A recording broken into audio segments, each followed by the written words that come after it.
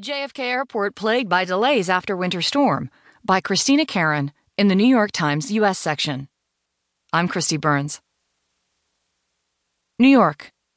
Scores of rescheduled flights, damaged equipment, and other lingering effects of last week's winter storm combined to create long delays for passengers at Kennedy International Airport and forced federal officials to limit some flights into the airport Saturday night.